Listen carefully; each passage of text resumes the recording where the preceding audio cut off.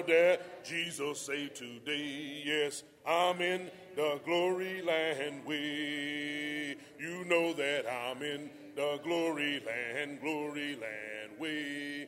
I'm in the glory land way. Heaven is nearer and the way grow it clearer, for I'm in the glory land way. You know that I'm in the glory land way. I'm in the glory land way. Heaven is nearer and the way grow it clearer, for I'm in the glory land way. Listen to the call, the gospel call today. Get in the glory land way.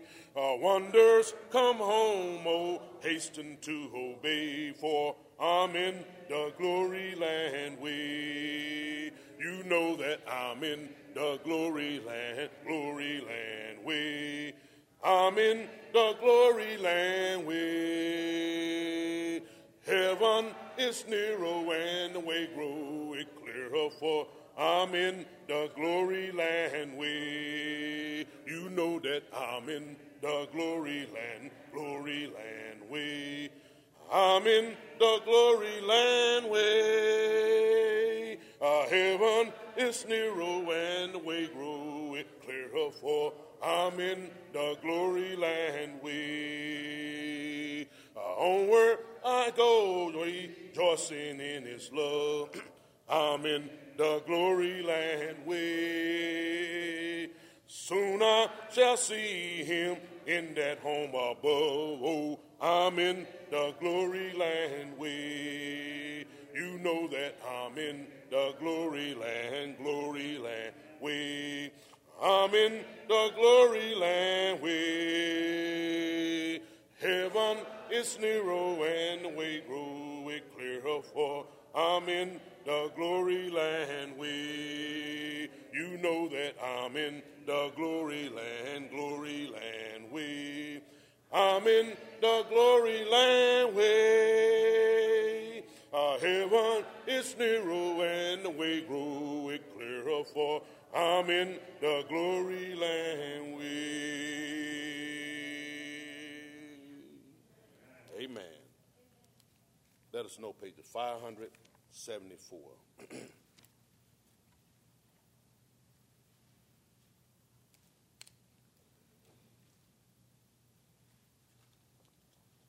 Oh, how I love Jesus. Pages 574. We've all found that a sing together. There is a name I love to hear. I love to sing his word. It sounds like music in my ear. The sweetest name on earth. We're singing now, oh, how I love Jesus. Oh, how I love Jesus. Oh, how I love Jesus, because he first loved me.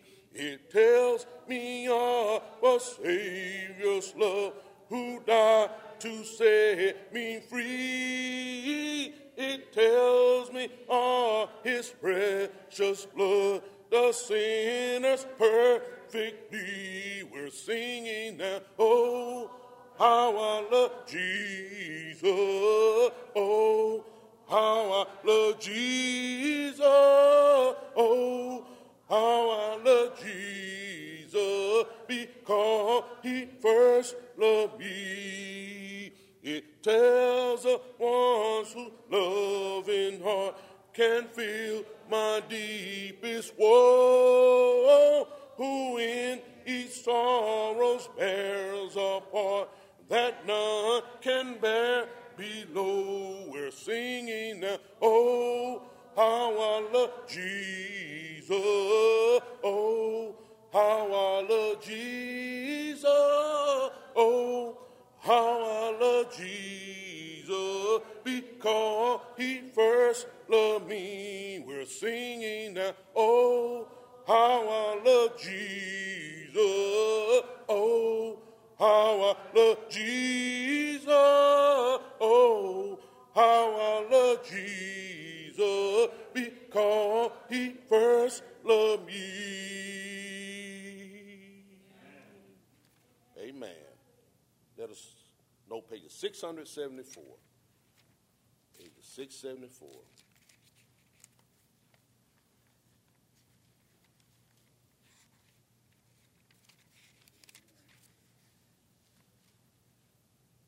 I have decided to follow Jesus. Page 674. If all found, let us sing together. I have decided to follow Jesus.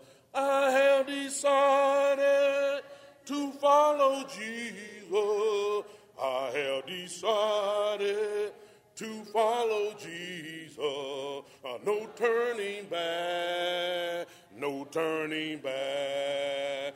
The world behind me, the cross before me. The world behind me, the cross before me. The world behind me, the cross before me. No turning back, no turning back. Though none go with me, I still will follow. Though none go with me, I still will follow. Though none go with me, I still will follow. No turning back, no turning back. Will you decide now to follow Jesus?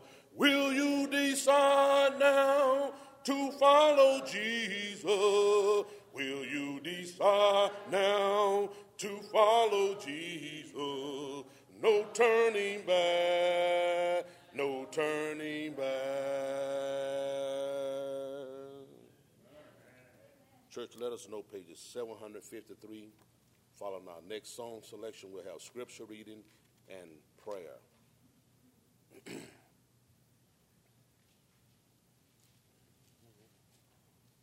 Father alone. If all found, let us sing together. Tempted and tried, we're oft made to wonder why it should be thus all the day long. Why there are others living about us, never molested, though in the wrong. Father alone will know all about it. You know, Father alone will understand why. So cheer up, my brother, live in the sunshine. We'll understand it all by and by. Faithful till death, say, our loving Master. A few more days to labor and wait. Toils of the road will seem as nothing as we sweep through the beautiful gate. Father alone will know all about it. You know, Father alone will understand why. So cheer up, my brother, live in the sunshine. We'll understand it all by and by.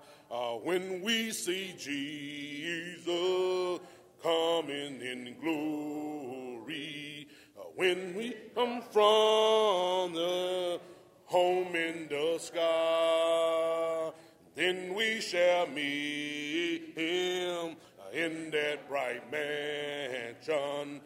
We'll understand it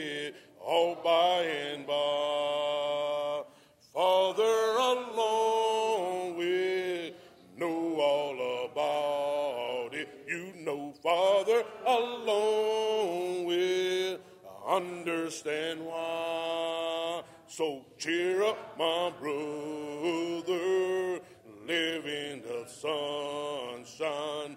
We'll understand it all by and by. Amen.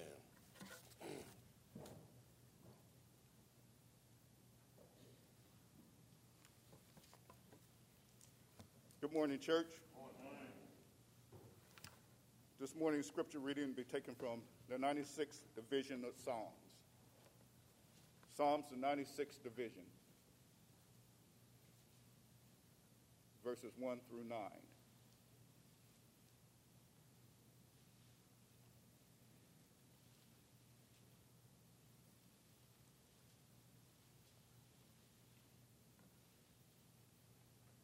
Once again, that's Psalms, the 96th division,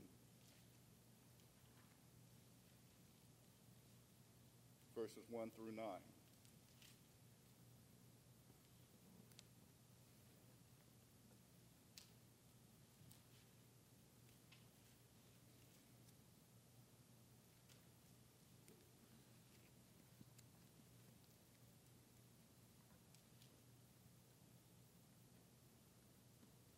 And it reads,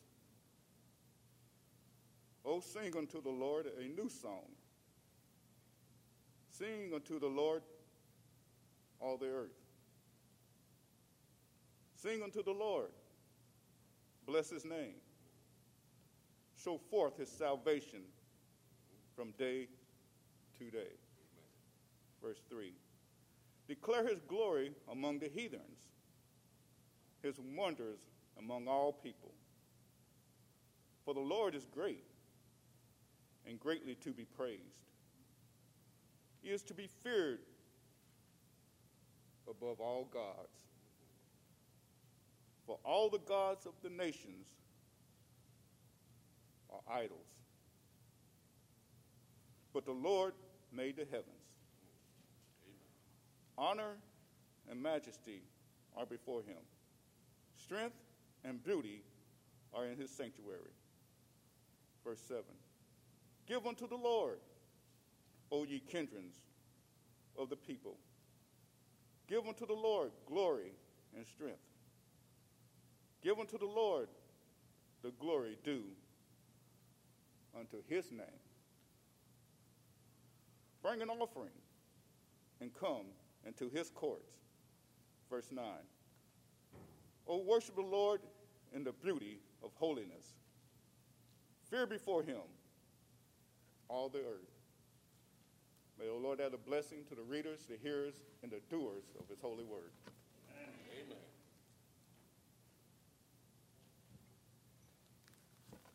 Let us bow and go to our Heavenly Father in prayer. Our Father and our God, which are in heaven. Heavenly Father, we come with our head bowed to the earth, with thanksgiving in our heart, thanking you for so many blessings you have blessed us with. We thank thee, Heavenly Father, for waking us up this morning with a reasonable portion of our health and our strength and clothed in our right mind. We thank thee, Heavenly Father, for giving us this privilege to assemble together and to worship you in spirit and in truth.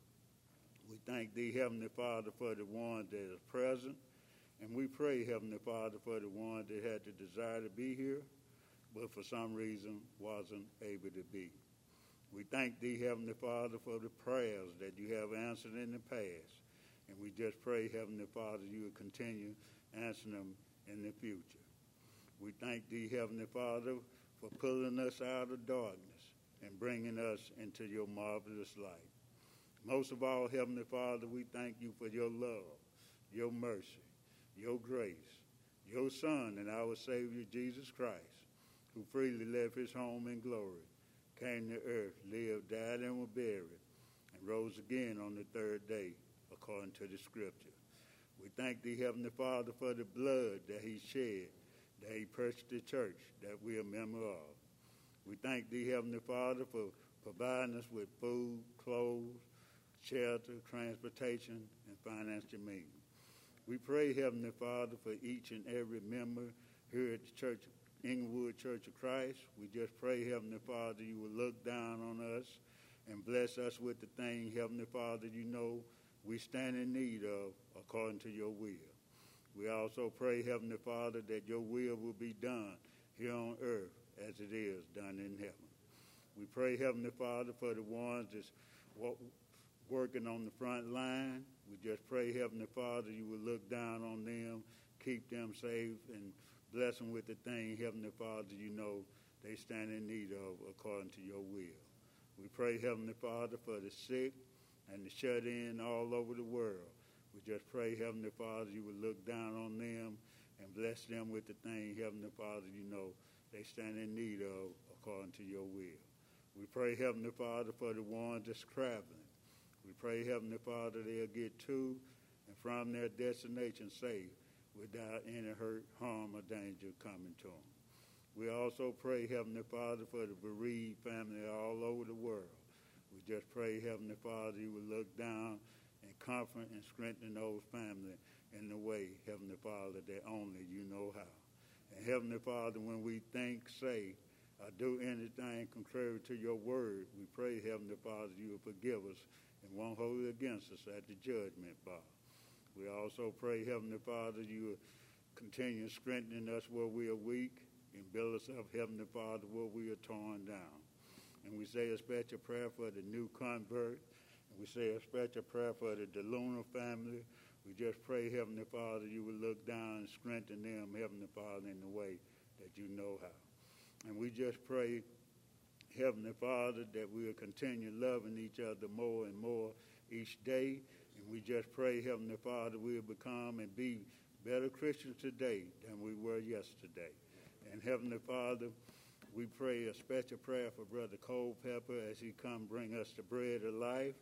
We just pray, Heavenly Father, we'll listen as though we'll listen toward eternity, because these will be eternal matters he will be delivering unto us. And not only just hearers or listeners of your word, Heavenly Father, but also doers of your word. And we pray, Heavenly Father, that this worship service will be done decent and in order. And we pray, Heavenly Father, it will be pleasing and acceptable in your sight. And Heavenly Father, when we done come to the end of our journey, said our last prayer and taken our last breath, we just pray, Heavenly Father, we'll hear those wonderful words. Well done, thy good and faithful servant. Come on in and get your mansion and your robe and your crown. All these blessings we ask in your Son and our Savior Jesus Christ's name. Amen. Amen.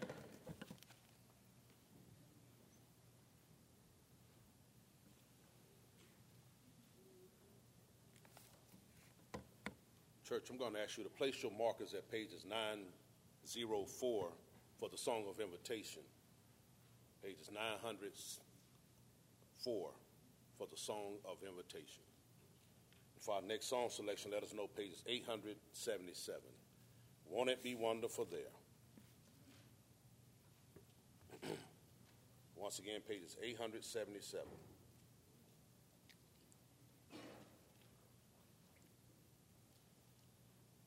If all found, let us sing together. When with the Savior we enter the glory land, won't it be wonderful there? In the troubles and cares of the storyland, won't it be wonderful there? Oh, church, now, won't it be wonderful, wonderful there? Having no burdens to bear over there, joyously singing with heart bells all ringing. Oh, won't it be wonderful there? Oh, church, now, won't it be wonderful, wonderful there? Having no burdens to bear over there, joyously singing with heart bells all ringing. Oh, won't it be wonderful there? Walking and talking with Christ the supernal one, won't it be wonderful there? Praising, adoring the matchless eternal one, won't it be wonderful there? Oh, church, now won't it be wonderful, wonderful there, having no burdens to bear over there, joyously singing with heart bells all ringing. Oh, won't it be wonderful there? Oh, church, now won't it be wonderful, wonderful there, having no burdens to bear over there, joyously singing with heart bells all ringing. Oh, won't it be wonderful there? There where the tempest will never be sweeping us, won't it be wonderful there? Sure that forever the Lord will be keeping us, won't it be wonderful there? Oh, church, now won't it be wonderful, wonderful there, having no burdens to bear over there, joyously singing with heart bells all ringing. Oh, won't it be wonderful there?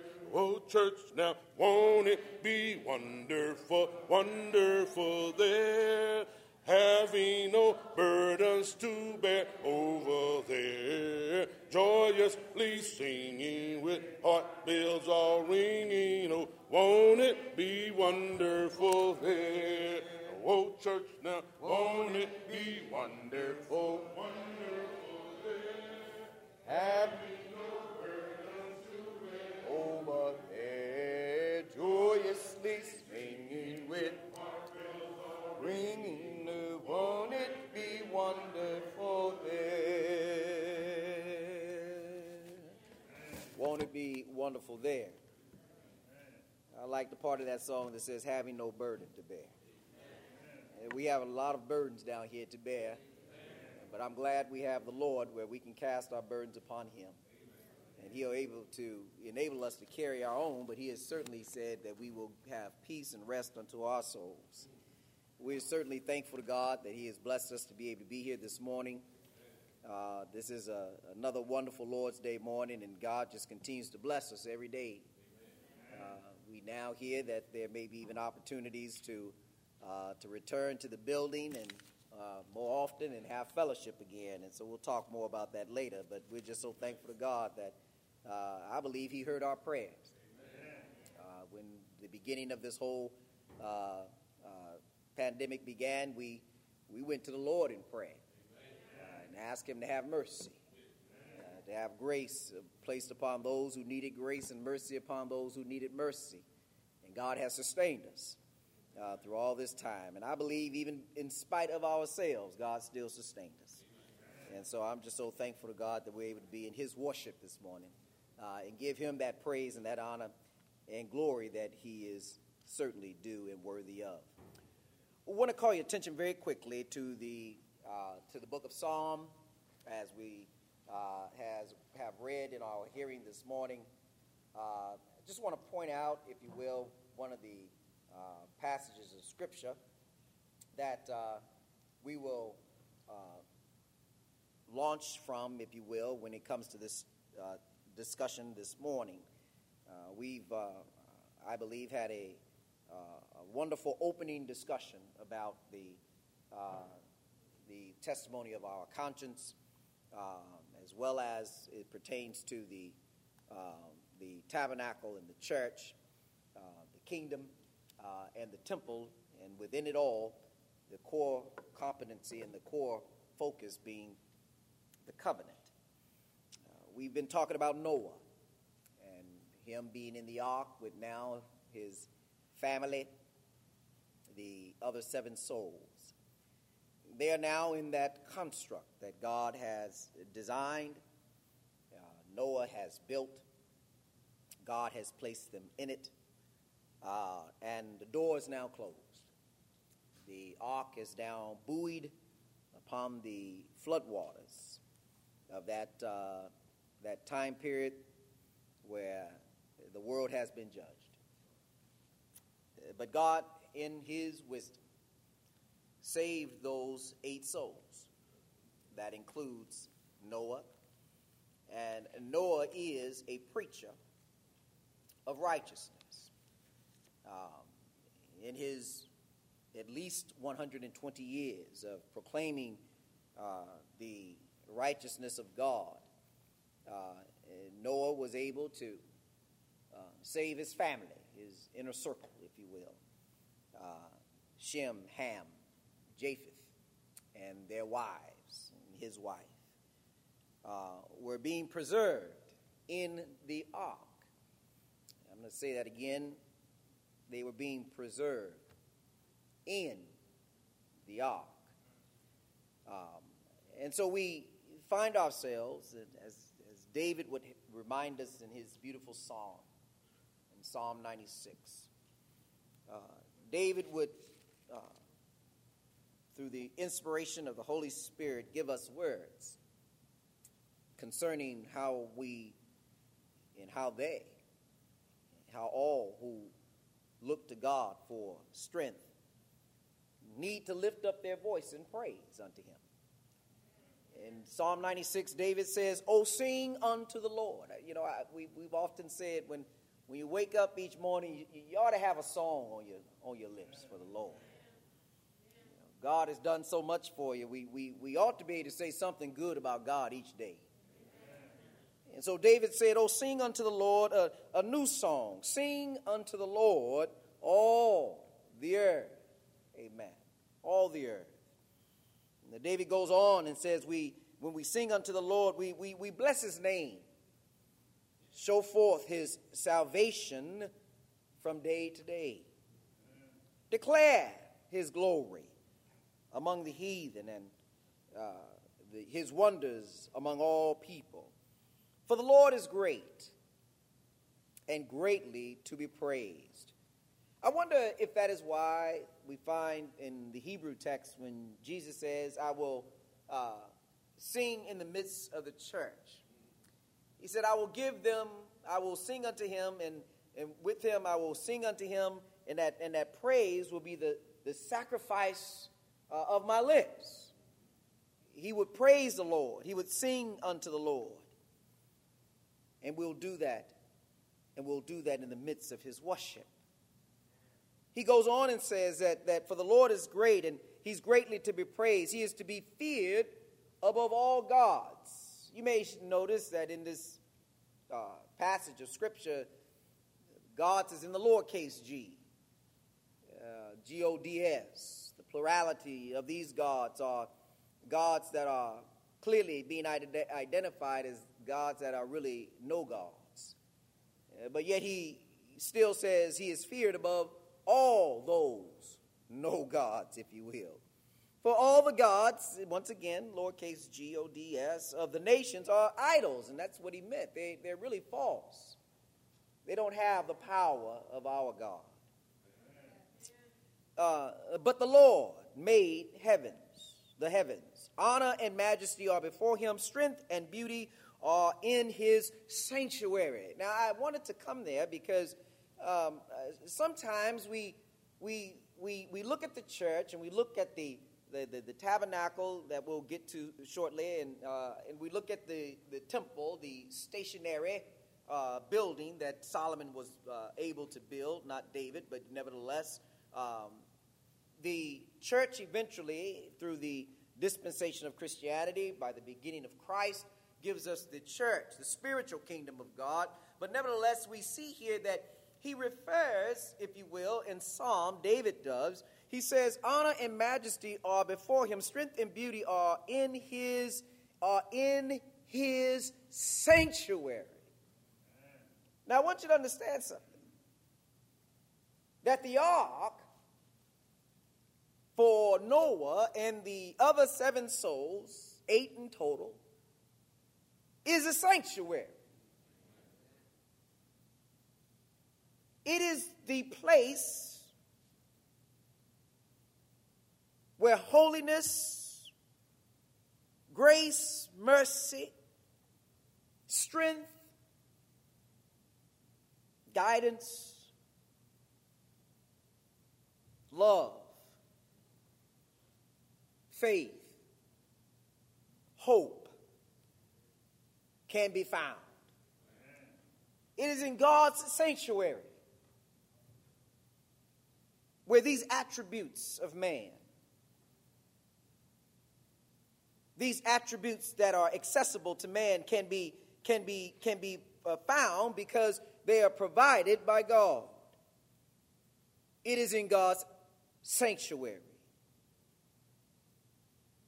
David would go on and says, "Give unto the Lord, O ye kindreds of the people. Give unto the Lord glory and strength. Give unto the Lord the glory due unto his name. Bring an offering and come into his courts.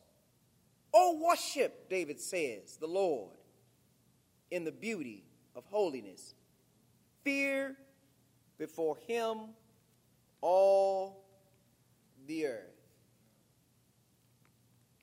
David refers to something that is not often spoken about these days. When it comes to the idea of fearing the Lord, David is not saying these things that we should be somehow afraid of God, as we would be afraid of a thief or a robber, if you will. Someone who may be trying to take our physical lives. Not that kind of fear, but a fear of reverence.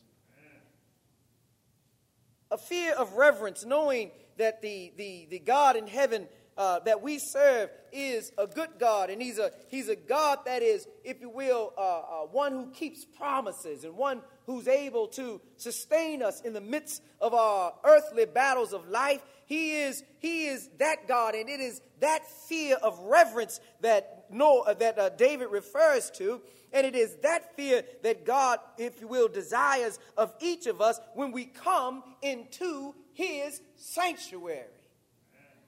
It is a fear of reverence. It is a fear of reverence. And when we have that consciousness in our minds, that fear of reverence, when we have that consciousness of mind, that fear of reverence, let me tell you something. You would want to do nothing more than that which God has commanded to be done in his sanctuary. Because you have that fear of reverence. Now, we talk about this many times, and we talk about Leviticus chapter 10, and we talk about how Nadab and Abihu went into the temple. They went into the sanctuary of God. They walked in, and they began to give strange sacrifices. They began to worship in a way that God did not, if you will, command to be done, nor did God desire that type of worship. They offered strange fire. And strange in that text is not to be considered in the same idea of something that is mysterious or unknown. Surely God understood what type of fire was being offered. The idea of the strange fire is to get us to understand that they offered something that God did not command to be offered in worship. And so thus, we see not a fear of reverence, but an attitude and a morality that discounted where they were. Surely, if death was so imminent as it was in the Old Testament, in the same way today, if death was as imminent when someone did something that was contrary to God's word, when someone broke the law, if you will, even Moses said that they died, if you will, in front of 2 or 3 witnesses when they did that which was not according to God's word. Even the priest, when he went into the holies of holies, if he had not, if you will, prepared himself to enter into the holies of holies, they had to drag him out by a rope because he was not ready to stand before God in God's sanctuary. Because God's house, God's tabernacle, God's temple, God's church, God's ark is a sanctuary. In Hebrews chapter 9 and verse number 1, Paul writes to the church, to the Hebrews, the diaspora, those who are scattered abroad. And he expounds on this idea of the sanctuary, as David spoke about in the psalm. But in Hebrews 9, in verse number 1, Paul writes unto the Hebrews, and he says unto them, then verily, the first covenant had also ordinances of divine service and a worldly sanctuary. Amen. Paul lets us know that all the things that were before the church, the ark, that structure, the tabernacle, that structure or construct, the temple, that construct, that were all tied together by the covenant, were evolving to become that which is actually a spiritual sanctuary, which would be the church. Amen. And that's so important because, remember, the ark was a physical structure. Amen. The tabernacle was a physical structure.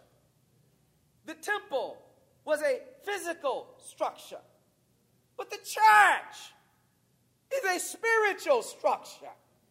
This building is not the church. These pews and pillars, this wood and brick, these lights and the electricity, these constructs of, if you will, of this world make up a structure, a building, but this building is not the church. We are the church. A spiritual kingdom. God's spiritual house. But even as the ordinances of the old, as Paul refers to the ordinances of the divine service and of the worldly sanctuary.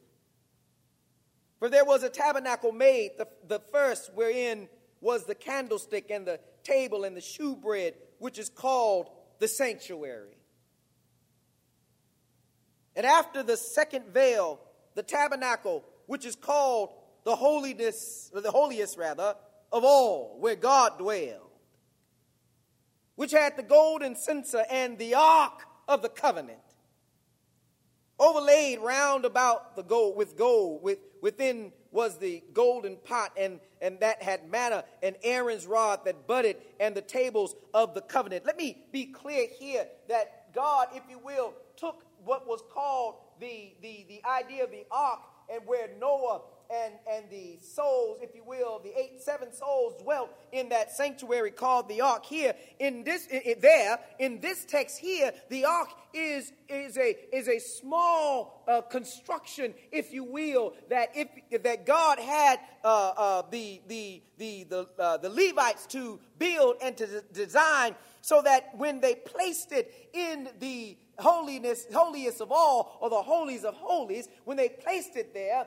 on top of that ark, that small construct, there was the mercy seat. And on the mercy seat, that is where the high priest would go and offer, if you will, the sacrifices of the people. That ark is not the same ark, but it has the same construct in that it is where God dwelled.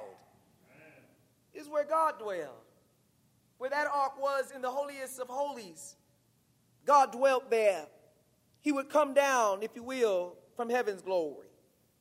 The Old Testament gives us the Hebrew word of the Shekinah, the presence of God, the cloud, the fog that would consume and fill the entire compartment.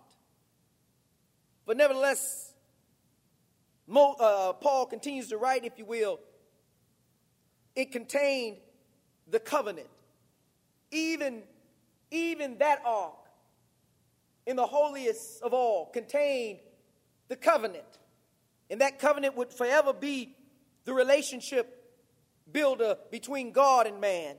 I remember, if you will, in the days of the king, we find where the young king took over, and no one knew where the covenant was. They forgot the book that God had given Amen. And the priests were rebuilding the temple, and they were redesigning and putting the temple back together after it had been destroyed by war. But nevertheless, they had put the temple back together. Somebody in the insanity of their mind had even shut up the temple and locked the doors, and people, the high priest, couldn't go in to the temple. They had forgotten about God. But nevertheless, we find in that story where the priests were putting the temple back together, and they came across the book. They came across the covenant, and they ran to the king, and they said, we found this book, and we found it in the Lord's house.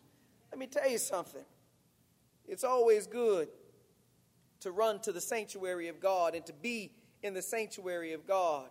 Because there's one thing that you should be able to count on when you come to the sanctuary of God, and that is you should be able to find the book in the Lord's house.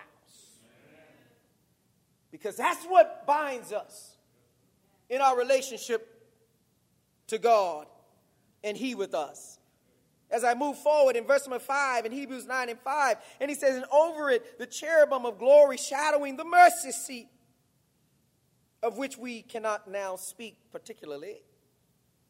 Now, when these things were thus ordained, the priests went always into the first tabernacle, accomplishing the service of God. But into the second went the high priest alone, once every year, not without blood, which he offered for himself and for the errors of the people. Let me tell you something. The holies of holies was the sanctuary, if you will, that contained the presence of God. The ark was the sanctuary that contained the presence of God. The structure of the temple had the sanctuary that contained the presence of God. And surely the church should be able to contain the presence of God.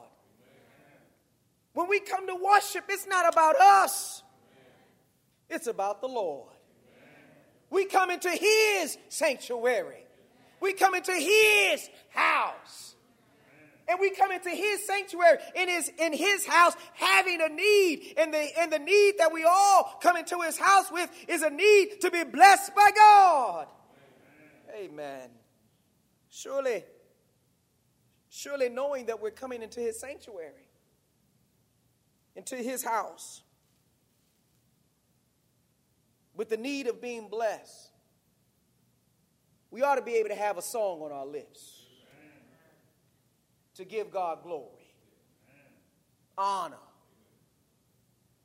to sing praises about His strength and what He has done. Paul would go on as he describes the sanctuary. In verse number 8, he would say, the Holy Ghost, this signifying that the way into the holiest of all was not yet made manifest, while as the first tabernacle was yet standing, which was a figure for the time then present, in which were offered both gifts and sacrifices. That could not make him that did the service perfect, as pertaining to the conscience.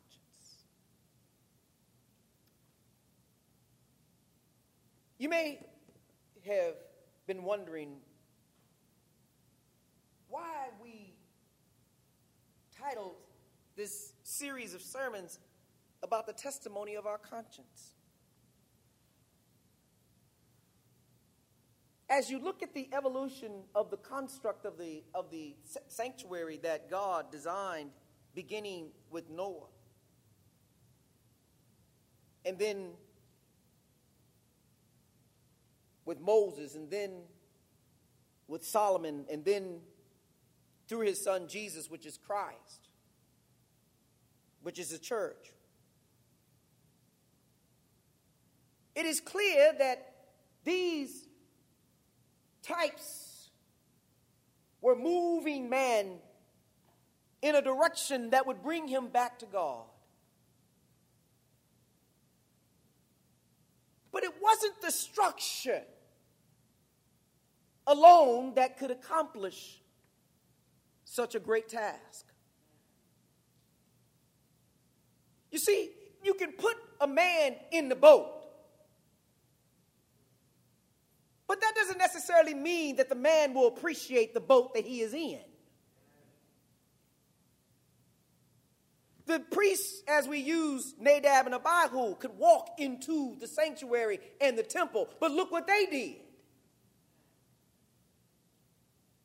You see, the construct of the church should never be focused on the building in and of itself, because when you're looking at the building, you're missing the point. It's not about you just being in the church. The question is whether or not the church is in you. That's the question. The blessing of being the spiritual kingdom of God, being the spiritual sanctuary of God. This building loses this structure, if you will, loses all its significance. Because wherever the people go, the church is there. Because the church isn't external of us, the church is us. And so wherever we would go, we would seek to worship God in spirit and in truth. And that's why those things that were before were leading the people, those who would continue to seek God, was leading them and moving them in the direction where their conscience would change and evolve. It was about them reverencing God and believing in who God is beyond the material things. But to know that God was desiring to save something that the world could never save, and that is their soul. You see, the physician can repair bones. The optometrist could help us see better by creating glasses. The dentist may be able to put teeth in our mouths.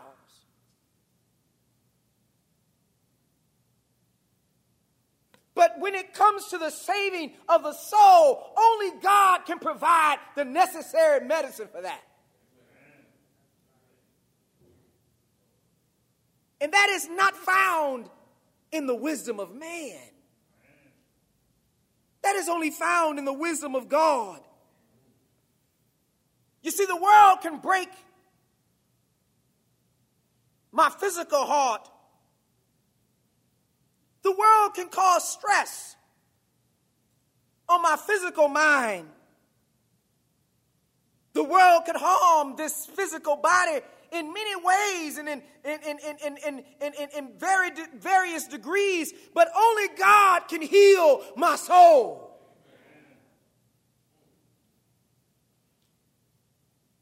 So when we talk about the sanctuary,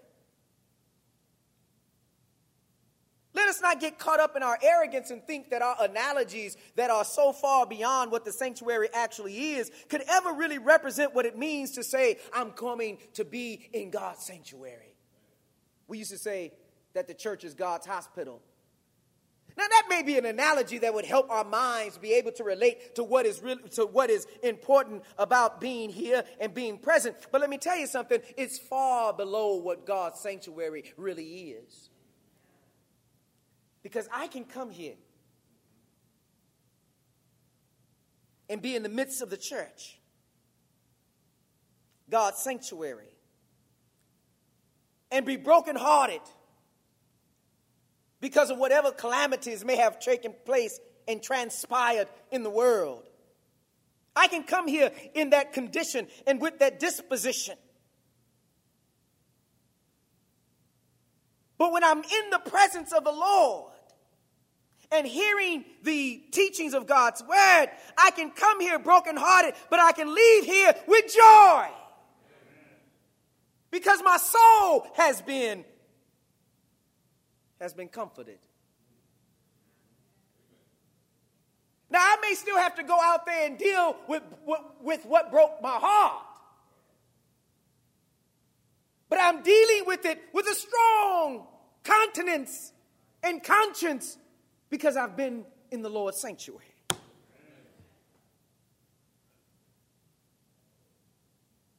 The house of God is much more than what the world will want you to believe that it is. People build big buildings, elaborate, beautiful, gold and silver, stained glass windows. Put a steeple or a cross at the top of it. Light it up so that you can see it for miles. But I stopped by this morning to tell you, it's not that building that's going to save your soul. It's whether or not the building is in you. Paul would go on in his discussion in Hebrews 9 about the sanctuary. And in verse number 9, he says, which was a figure for the time then present, in which were offered both gifts and sacrifices that could not make him that did the service perfect, as pertaining to the conscience, which stood only in meats and drinks and diverse washings and carnal ordinances imposed upon them until the time of Reformation. But Christ, being come and high priest of good things to come, by a greater and more perfect, look what he says, tabernacle. So now we have him showing that the sanctuary and the tabernacle are synonymous. They are one, if you will, in terms of the ideal construct and of the same. So now, since you see the connection, the ark, if you will, being God's construct, the tabernacle being God's construct, the temple being God's construct, the church being the spiritual manifestation of God's ultimate goal, and you see that all of these things make up what God wants us to understand to be the sanctuary. Because in each of them is where God dwells. It is where God has placed his name. In verse number 11, he would go on and says, not made with hands. That is to say, not of this building, neither by the blood. Verse number 11. But Christ being come and high priest of good things to come, by a greater and more perfect tabernacle, not made with hands, that is to say, not of this building, neither by the blood of goats and calves, but by his blood, by his own blood, he entered once into the holy place, having obtained eternal redemption for us. For if the blood of bulls and goats, of the ashes of a heifer sprinkling and unclean sanctifieth to the purifying of the flesh, how much more shall the blood of Christ, who through the eternal Spirit offered himself without spot to God, purge your conscience from dead works to serve the living God. It's about the change of our minds. To be devout, to become Christians, to become holy, if you will, to serve God in sincerity, which is to serve him in spirit and in truth. It means that our conscience must change. It must change from that which is carnal to that which is spiritual. Noah was in that ark with the other 7 souls.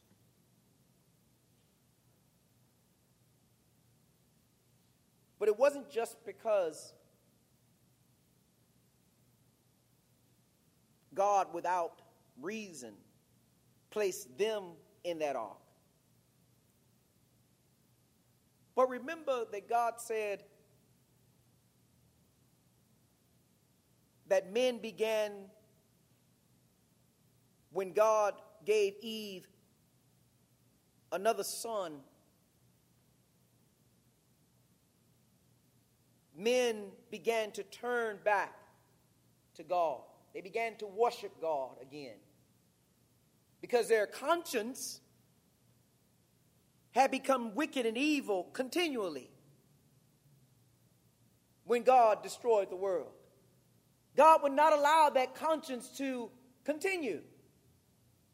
So God, if you will, he took those, if you will, that turned to him through the preaching of the covenant, through the preaching of the righteousness of God. They turned to God, and by turning to God, God made his covenant with Noah and placed Noah in the ark. And this is why we see the blessing of the ark, if you will, being saved by God. In the midst of the flood, in the midst of the rain falling for 40 days and 40 nights, and no matter what the issues may have been, that ark was sustained because in the ark, God was preserving them. Why is that so important? Because let me tell you something. No matter what happens in this world, the church is being buoyed up by God. God's people are being buoyed up by him. He's strengthening them to get through the hard times and to enjoy, if you will, the good times, and to give him praise at all times, so that when God comes back, he's going to receive the church, a glorious church, without spot, wrinkle, or blemish, or any such thing. Because the church will consist of those who kept his covenant. Who kept his covenant. In verse number 15, in Hebrews 9:15, and I'll leave here in a moment.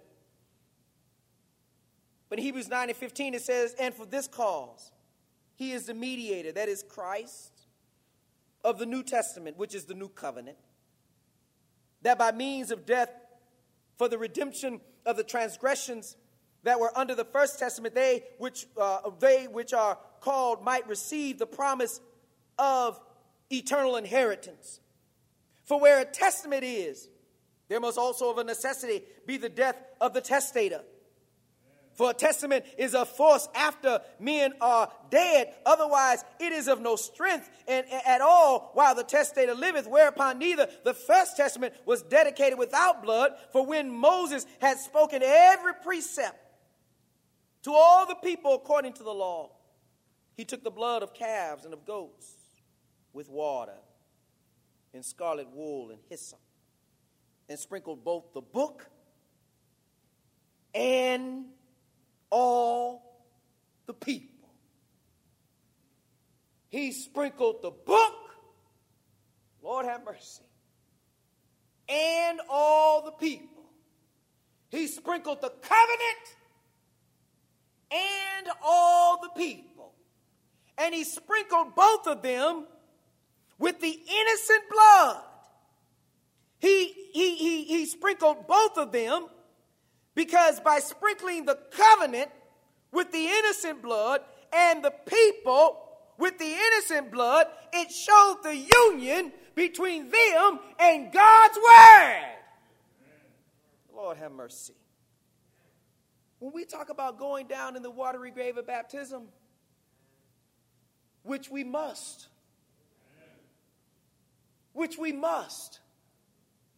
because without the watery grave of baptism, there is no connection with you to the blood. It is through the watery grave of baptism that Ephesians 1 and 7 says we have redemption through his blood, even the forgiveness of sin by the washing and the water of the blood. Is in the Ephesian text. He helps us understand that through the washing of the water by the blood, we are connected to God's blood, and we are being sprinkled, if you will, in that sense, the spiritual sense of being covered in God's blood. We have been dipped into the word of God, in God's blood, and by being dipped into that blood, we now have connection to the covenant. That is the importance of the relationship, the spiritual relationship. And that's why Peter said it's not the putting away of the filth of the flesh, but it's an answer of a good conscience toward God. Because that conscience is recognized that the most important relationship in the world is the one that we have with God.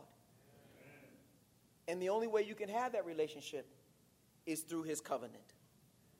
I'm going to end here in Hebrews for this thought. Paul writes in Hebrews 9 and verse number 20, saying, This is the blood of the testament, which God hath enjoined unto you. And I want you to see, which God has enjoined unto you. Well, I could spend a lot of time here, but I'm just going to make this one point.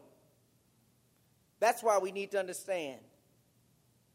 Someone says, well, Brother Culpepper, in my belief system, in our religious belief system, we are voted on to become in the church.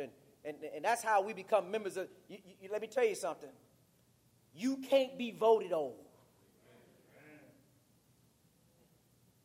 You can only be enjoined.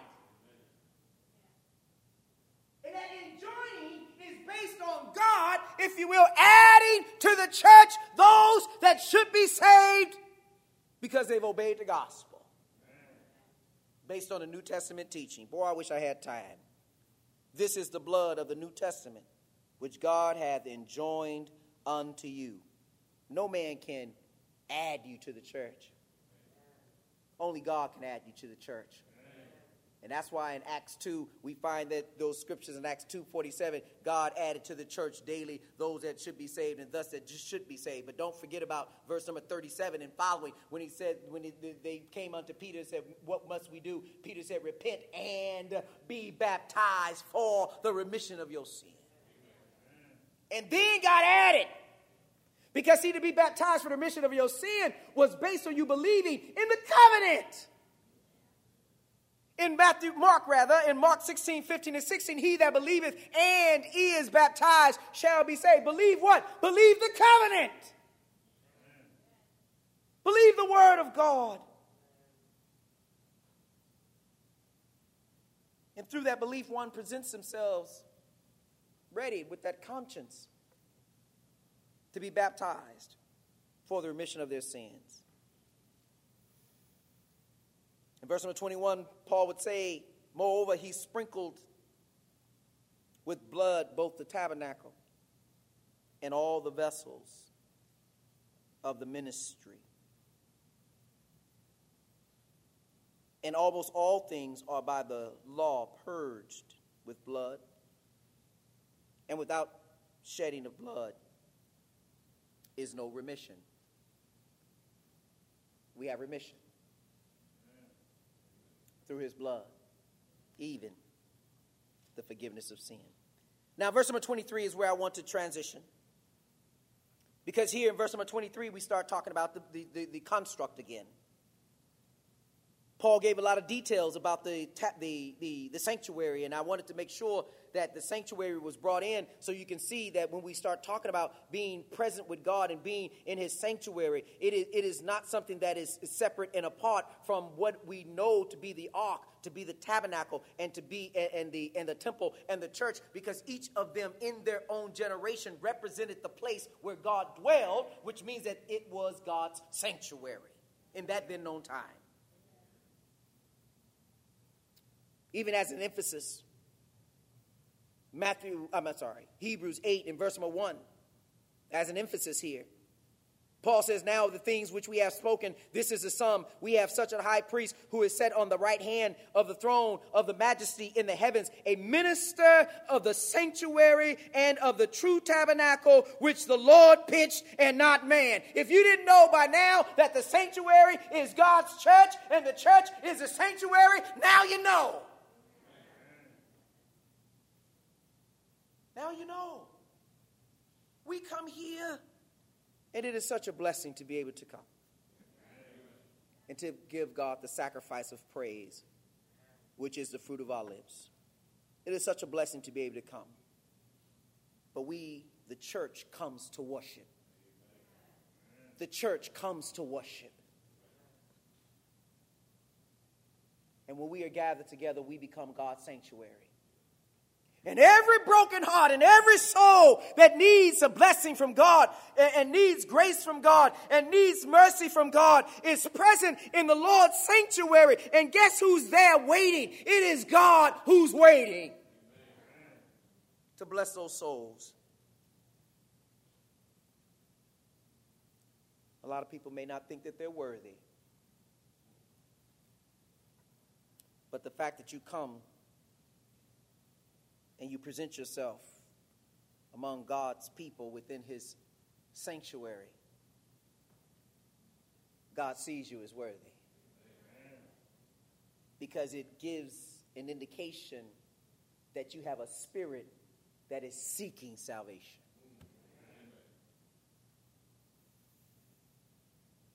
Verse number 23. It was therefore necessary that the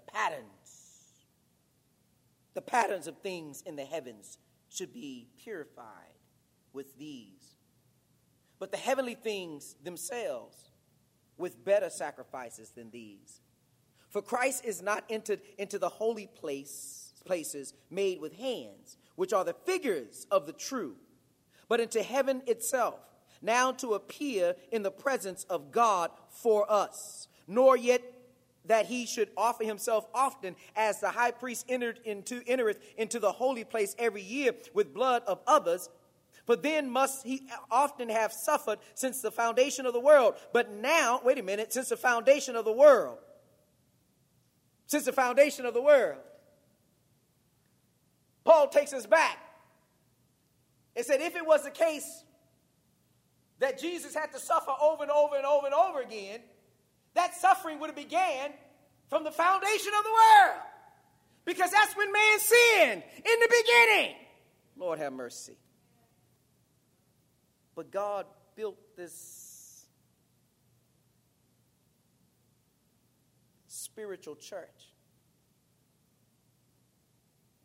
by giving us worldly examples, earthly examples, material examples, the ark, the tabernacle, the temple. They were just shadows of that which was to come, which now we're no longer in shadow. We are in the spiritual kingdom of God.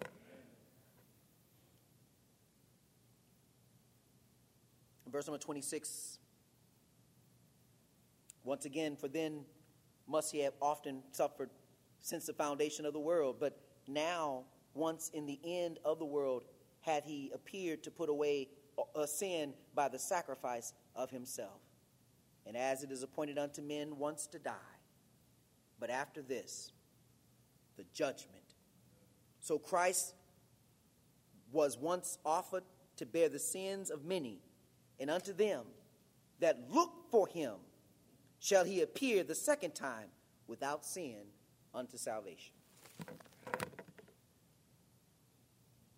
So the people of God are now in the ark.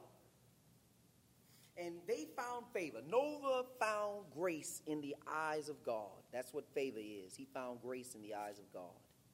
Paul would say in Romans chapter 5 that we are fortunate to be in the church, because he says it is now that we through that we have access into this grace through our faith in Christ Jesus. But the grace of God is not something that should be left to the abstract. It should be something that becomes practical. Because Noah, if you will, remember, they had a conscience that was continually evil. But Noah was different. There was something different about Noah. And God said Noah found favor. Noah found grace. Noah became a preacher of righteousness. And through that preaching of God's covenant, through his word, others, his family was saved. But let me show you how this works when it comes to the practical application. Because see, you may start off in the world, but you don't stay, if you will, of the world when you come into the church. You may be in the world, but you're not of the world. Because you change. And you change what? You don't change physically. It's not like the wrinkles on your face and on your hands and skin begin to somehow become smooth. Yes, you're still wrinkled. Because it's not about your body. It's about your conscience. It is your conscience that becomes new. When the old man is, if you will, in Romans chapter 6, as we read last Lord's Day, when that sin, if you will, is now put away, because how can we continue in sin? Shall we continue in sin that grace may abound? God forbid. How can those who've been made dead to sin live any longer therein? He's not talking about a physical death. He's talking about putting that spiritual old man to death. So you can arise and walk in the newness of life. Now, I know you got some television Preachers talking about your hand looks new and your face looks new, and they just lying to you. Still old and wrinkled. What's new needs to be your conscience. And that's what God saved. It wasn't about Noah's body. It wasn't about the others' bodies. It was about their conscience. And if the conscience can be saved and the conscience can be renewed and your mind can be turned toward God, then the manifestation of your conscience will show forth through what you do, which is your body. And that's why Paul says, presenting your body as a living sacrifice, holy and acceptable unto God, which is your reasonable service. Now let me ask you a question that may have been pondering on for years to come. Where do you present your body as a living sacrifice? How do you present your bodies as a living sacrifice? It is in the sanctuary. It's in the sanctuary. It's in the sanctuary. When we come here with our conscience ready to serve the living God, to give him glory, to give him praise, and to work on these graces that Paul talks about in Galatians chapter 5. Because remember, these were the things that were absent during the antediluvian period, the time before the flood, when man continued to think wickedly. And not only wicked one day, but the text made it very clear, continually. Paul says in Galatians chapter 5, as he writes to the churches of Galatia, he says, look,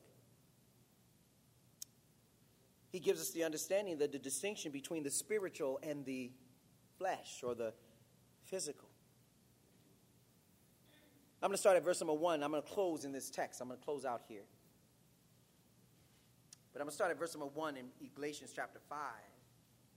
And Paul says something very powerful, and I pray that we can appreciate how Paul, Paul was not a man that minced words. Paul was direct about what he had to say. And surely the Holy Spirit made that possible. In Galatians 5 and verse number 1, Paul says, stand fast. Lord have mercy. See, Paul said, I don't have time. I don't have time. Stand fast.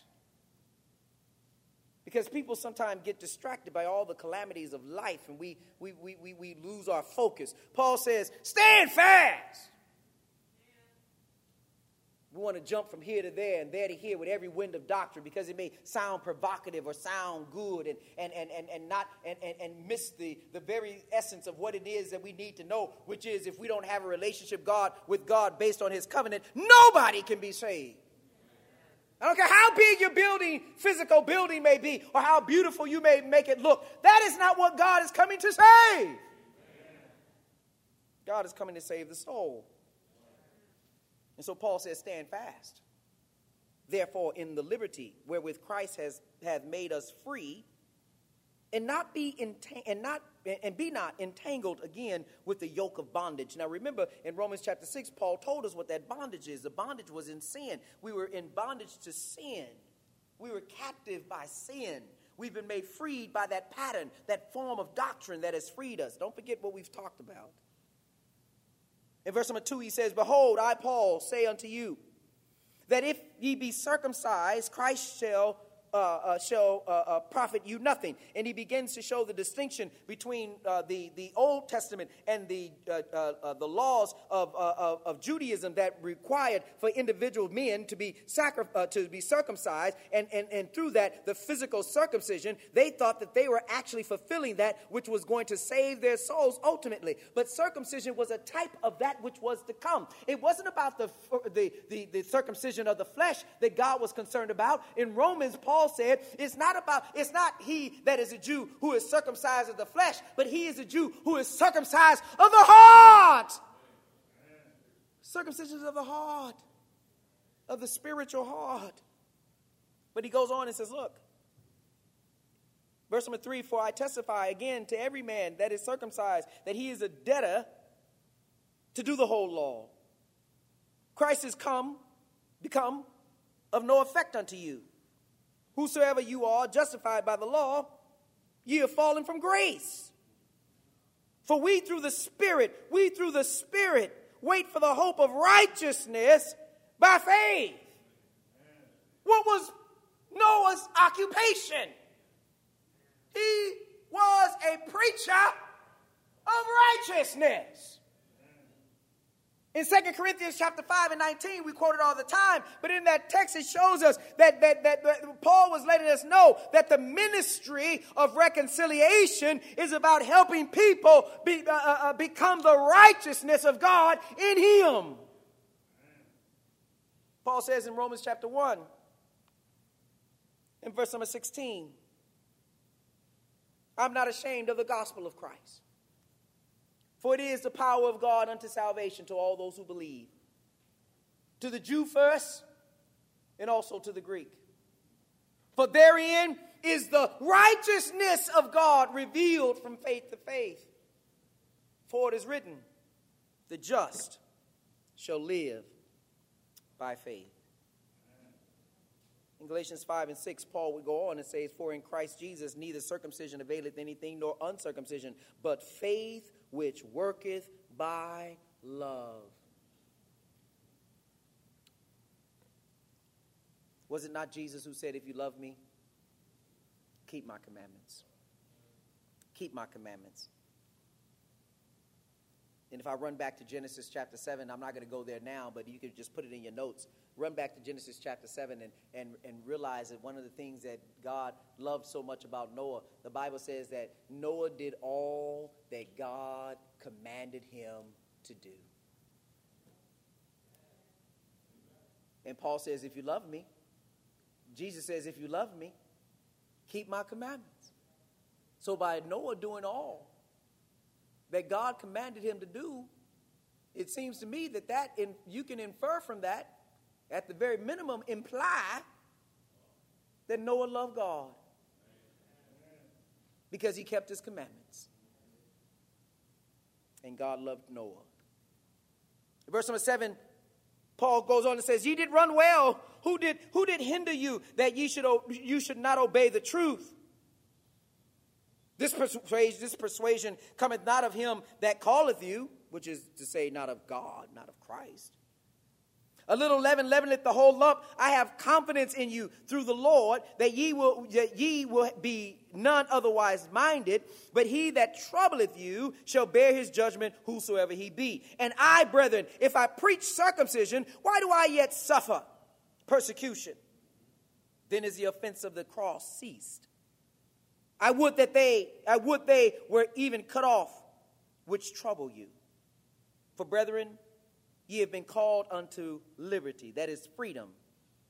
But not freedom in the sense of trying to go do whatever you want to do.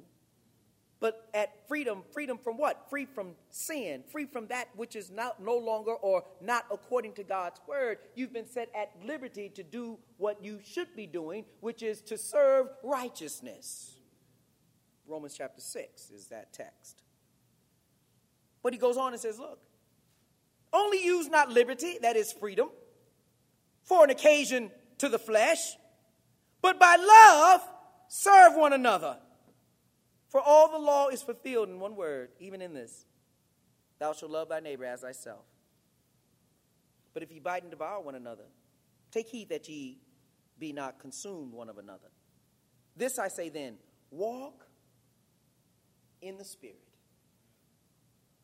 and ye shall not fulfill the lust of the flesh. Well, how do we walk in the Spirit? What does that mean? How do we make it practical? Well, Paul had to make it practical, because just to say that walk in the Spirit and you should not fulfill the lust of the flesh, it really doesn't mean anything. But when you start talking about how that is made practical, how does one begin to walk in the flesh? And walk in the flesh here is dealing with the idea of a spiritual change, a change of conversation, a change of behavior, a change of how you manifest who you should be as a Christian in the world today. He says, if you walk in the Spirit, you shall not fulfill the lust of the flesh. And the only way that you can walk in the Spirit is by your conscience being influenced by the Word of God. Now, the works of the flesh are manifest. Which of these? Because, see, some people would not want to understand. What does he mean, the works of the flesh? As I said, Paul is very direct. He doesn't mince words. And he begins to run down this list. And surely, context is king. Because when you're looking at the text, you have to understand what's happening in Galatia. Or the cities of Galatia. These are the things that Paul has witnessed or has been informed of. And he says, and these are the works of the flesh: adultery, fornication, uncleanliness, lasciviousness, idolatry, witchcraft, hatred, variances, emulations, wrath, strife, sedition, heresies, envyings, murders, drunkenness, revelings. And then he says, and such like. So these are the things that he enumerates so that people can be very clear as what he means by the lust of the flesh. After you've enumerated this, you can pretty much get a good idea of what he means by and such like.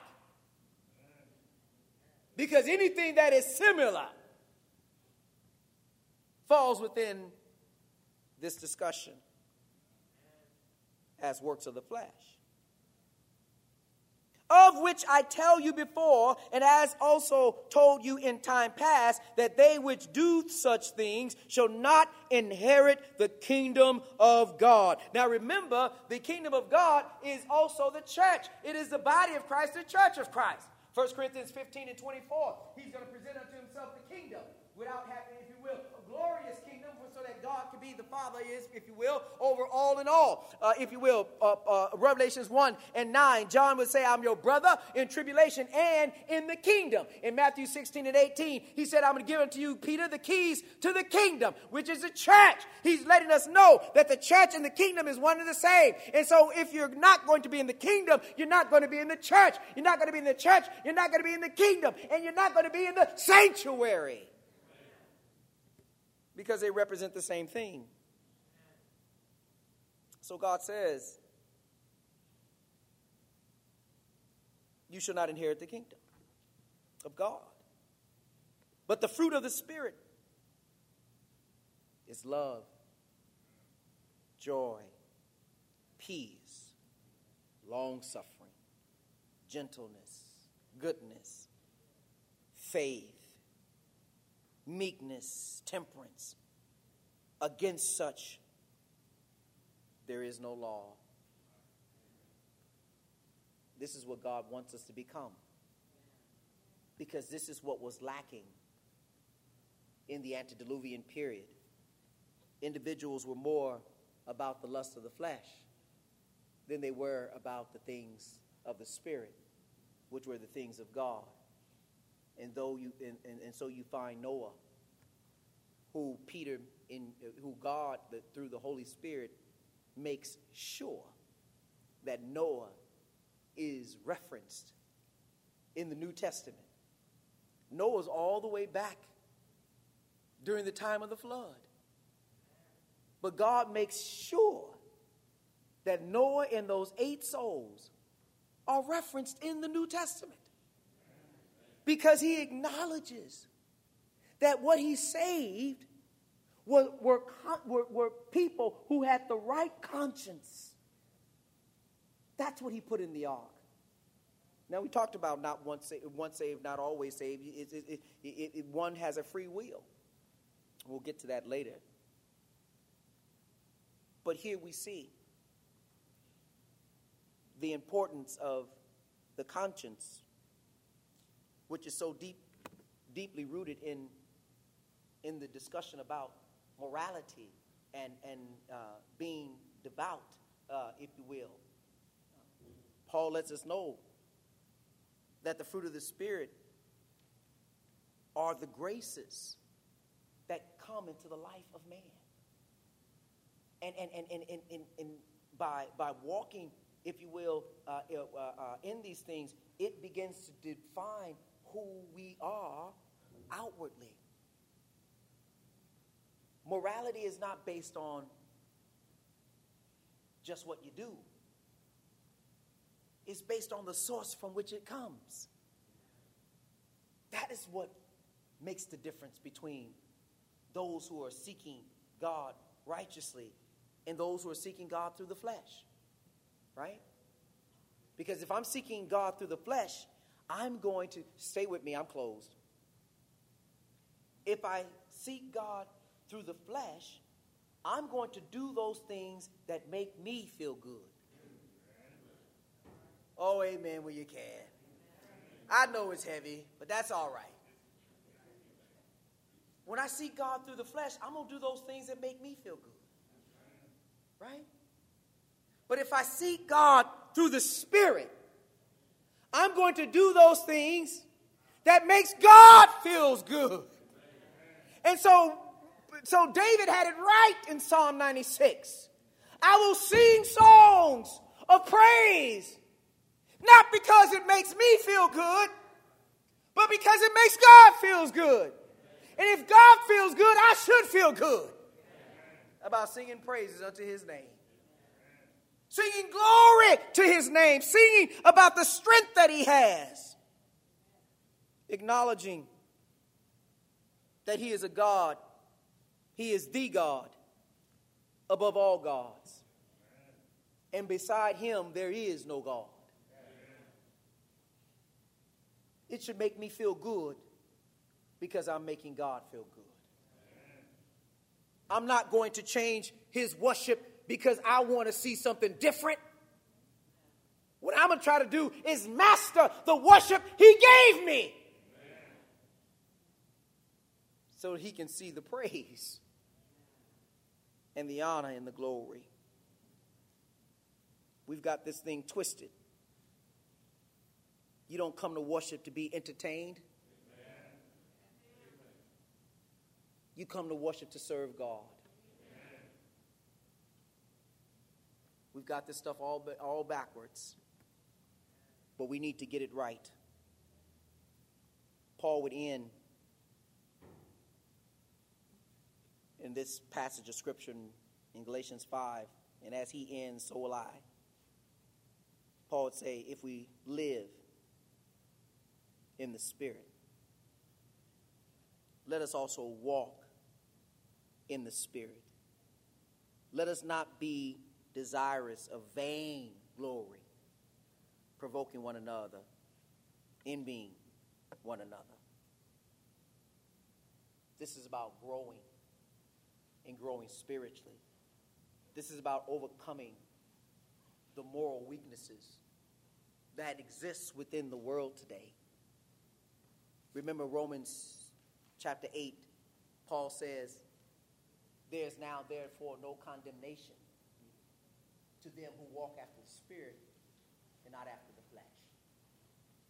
It's about changing our life. It's about seeking those things which are spiritual. It's about letting us walk, let us live according to how God desires each of us to live. And let me tell you something. If more people, and I'm going to close here, and I'm going to close, and some of y'all might not, I'm going to close anyway. But let me tell you something. If more people would have loved God than loving themselves, you wouldn't have what's going on in Ukraine today. You wouldn't. Because you would love one another. You would love one another. And there's only one true power that exists in the world today anyhow, and that's God's. All power is given unto me in heaven and in earth. If more people would love God more than themselves, we wouldn't have the challenges in the world today. If more people would love God more than themselves, we would have the manifestation of the one true church all over the world, because we would be following after the one covenant that God gave. But see, it's not that way, because people love their flesh more than they love the Spirit. Noah's Ark, that we talk about so much in our children's bedtime stories, and people talk about Noah's Ark, and even these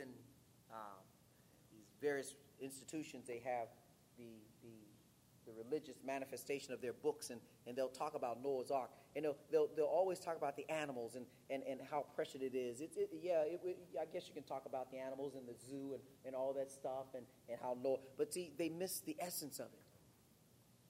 Because, see, the animals were there as a resource for Noah and his family. God wasn't saving the animals to save the animals. He was saving the souls of the people. And those souls must come before God with righteousness. And you must come before God seeking righteousness. Matthew 6:33 says, seek ye first the kingdom of God and his righteousness, and all these things will be added unto you. You see, the resources were there for Noah and his family's use. But God was saving their souls because that's what he desired. Because that's what he desired. And so God desires your soul to be saved. The resources are his to give severally as he will. In Romans 10:17, he says, so then faith cometh by hearing, and hearing by the word of God. Noah had faith in what God said. And the Bible says he moved with fear, reverence, building the ark. Well, guess what? I pray that the word of God has been spoken in such a way where now your faith has increased and you're ready to move with reverent fear to obey the gospel before it's everlasting and eternally too late. Because as we read in Hebrews 9:27, it's appointed unto man once to die. Death is coming. The question is whether or not you're going to be saved. So Romans 10:17 says, so then faith cometh by hearing, and hearing by the word of God. Hebrews 11:6 says, but without faith it's impossible to please God. He that cometh to God must believe that he is, and that he is a rewarder of those that diligently seek him. Luke 13:3-5 says, I tell you, nay, except you repent, you shall all likewise perish. But God doesn't want you to perish. Remember 2 Peter 3:8-9, God says one day with him is like 1,000 years, and 1,000 years is like one day. But God is not slack concerning his promises. Some men count slackness, wishing none to perish, but that all should come unto repentance. In Acts 17:30, God commandeth every man everywhere to repent. God wants you to be saved. He wants you to be saved. And then you confess Jesus Christ to be the Son of God. Romans 10:9, with the mouth we confess Christ Jesus. Romans 10:10, with the heart, with the conscience, man believeth unto righteousness. With the mouth confession is made unto salvation. What is that confession? I believe that Jesus Christ is the Son of God. He is the Son of God. And he shed his blood, as we read in Hebrews 9, for the sins of the whole world. And so now we have redemption through his blood, even the forgiveness of sin. And that redemption is remission. And it's time for you to come. Go down in the watery grave of baptism. Let the blood of Christ cleanse you from all of your past sins. And don't worry about the world, what the world is going to say, because guess what? I can guarantee you this. After 55 years of life, they're going to say it anyway. So you might as well get your life right and be saved. And let them say it anyhow. But get your life right. Obey the gospel. Put yourself in a position where God sees you in the sanctuary. And when he comes back from heaven's glory, because he's coming again. He's coming again. There's a song we used to sing, be ready when he comes, for he's coming again soon. Now, we don't know when he's coming, but he's already made a promise that he's going to come. In John 14, he says, let not your heart be troubled. You believe in God. Believe also in me. In my Father's house are many mansions. If it were not so, I would have told you. I go to prepare a place for you. And if I go, I shall come again and receive you unto myself, that where I am, there you may be also. The disciple asked him, Lord, how shall we know the way? He said, I am the way, the truth, and the life. No man cometh unto the Father but by me. And so he said he's coming again. And there's one thing we know about God, because God has told us it's impossible for him to lie. And so I know Jesus is coming again. And I pray you take this opportunity to obey the gospel. Be added to the church. Be added to the kingdom.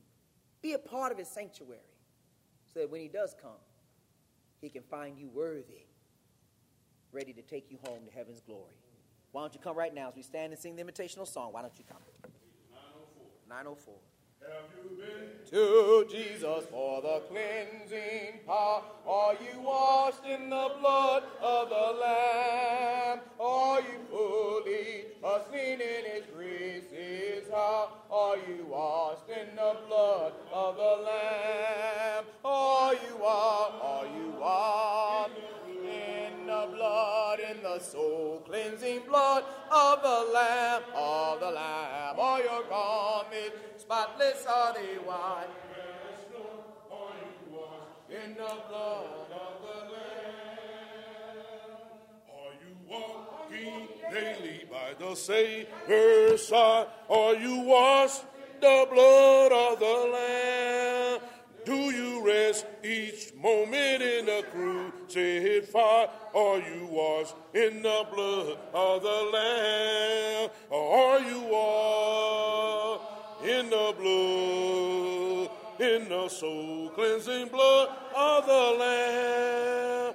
Are your garments spotless? Are they white as snow? Are you washed in the blood of the Lamb? Amen. Amen. Amen. Amen. Spiritual.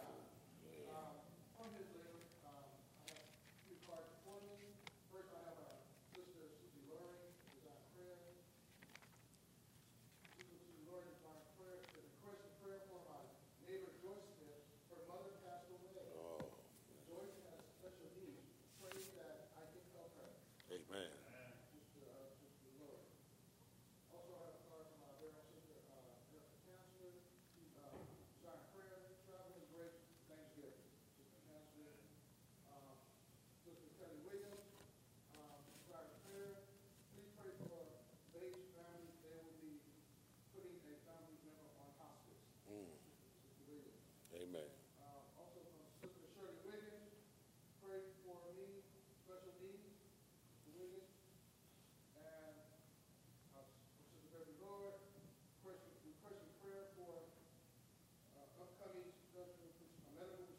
Amen. Amen. Yes. Please bow with me as we approach the Holy Father in prayer. Our Father which art in heaven, hallowed be thy name. It is in your presence we come, with bowed heads and grateful hearts. Thank you, Lord, for everything you have done for us. Love us more than we love ourselves, and answering our prayers with a yes and no answer. Father, we just pray that if you would answer the prayers of those who part of this bread, all the names of people on this bread, especially those members who are trying to help others, for those who are traveling grace, those who need counseling, those who are asking for help. Father, you know who they all are. We just pray, Father, this time that you will bless them and help them where they stand in need of your help. We pray, Father, that you will continue to bless all of us. And we pray for also, Father, for the nurses and doctors are still on the front line. And, we just pray, Father, for the people that praying, Father, for everyone. These prayers and all prayers, Father, we do ask in your darling Son, our Savior, Jesus Christ's name. Amen. Amen. Church, let us know pages 382. And at this time, let us prepare our hearts and our minds for communion. Why did my Savior come to earth and to the humble go? Why did he choose a lowly birth? Because he loved me so. He loved me so. He loved me so. Jesus gave his precious life for me, because he loved me so.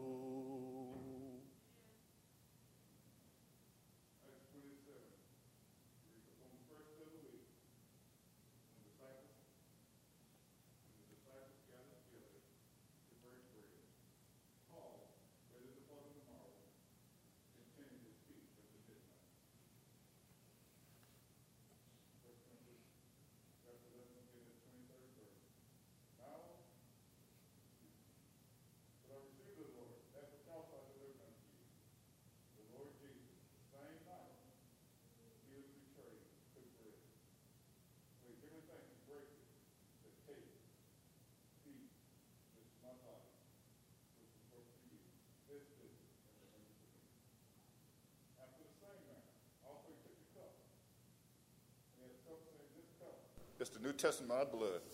This do ye, as often as you drink it, in remembrance of me.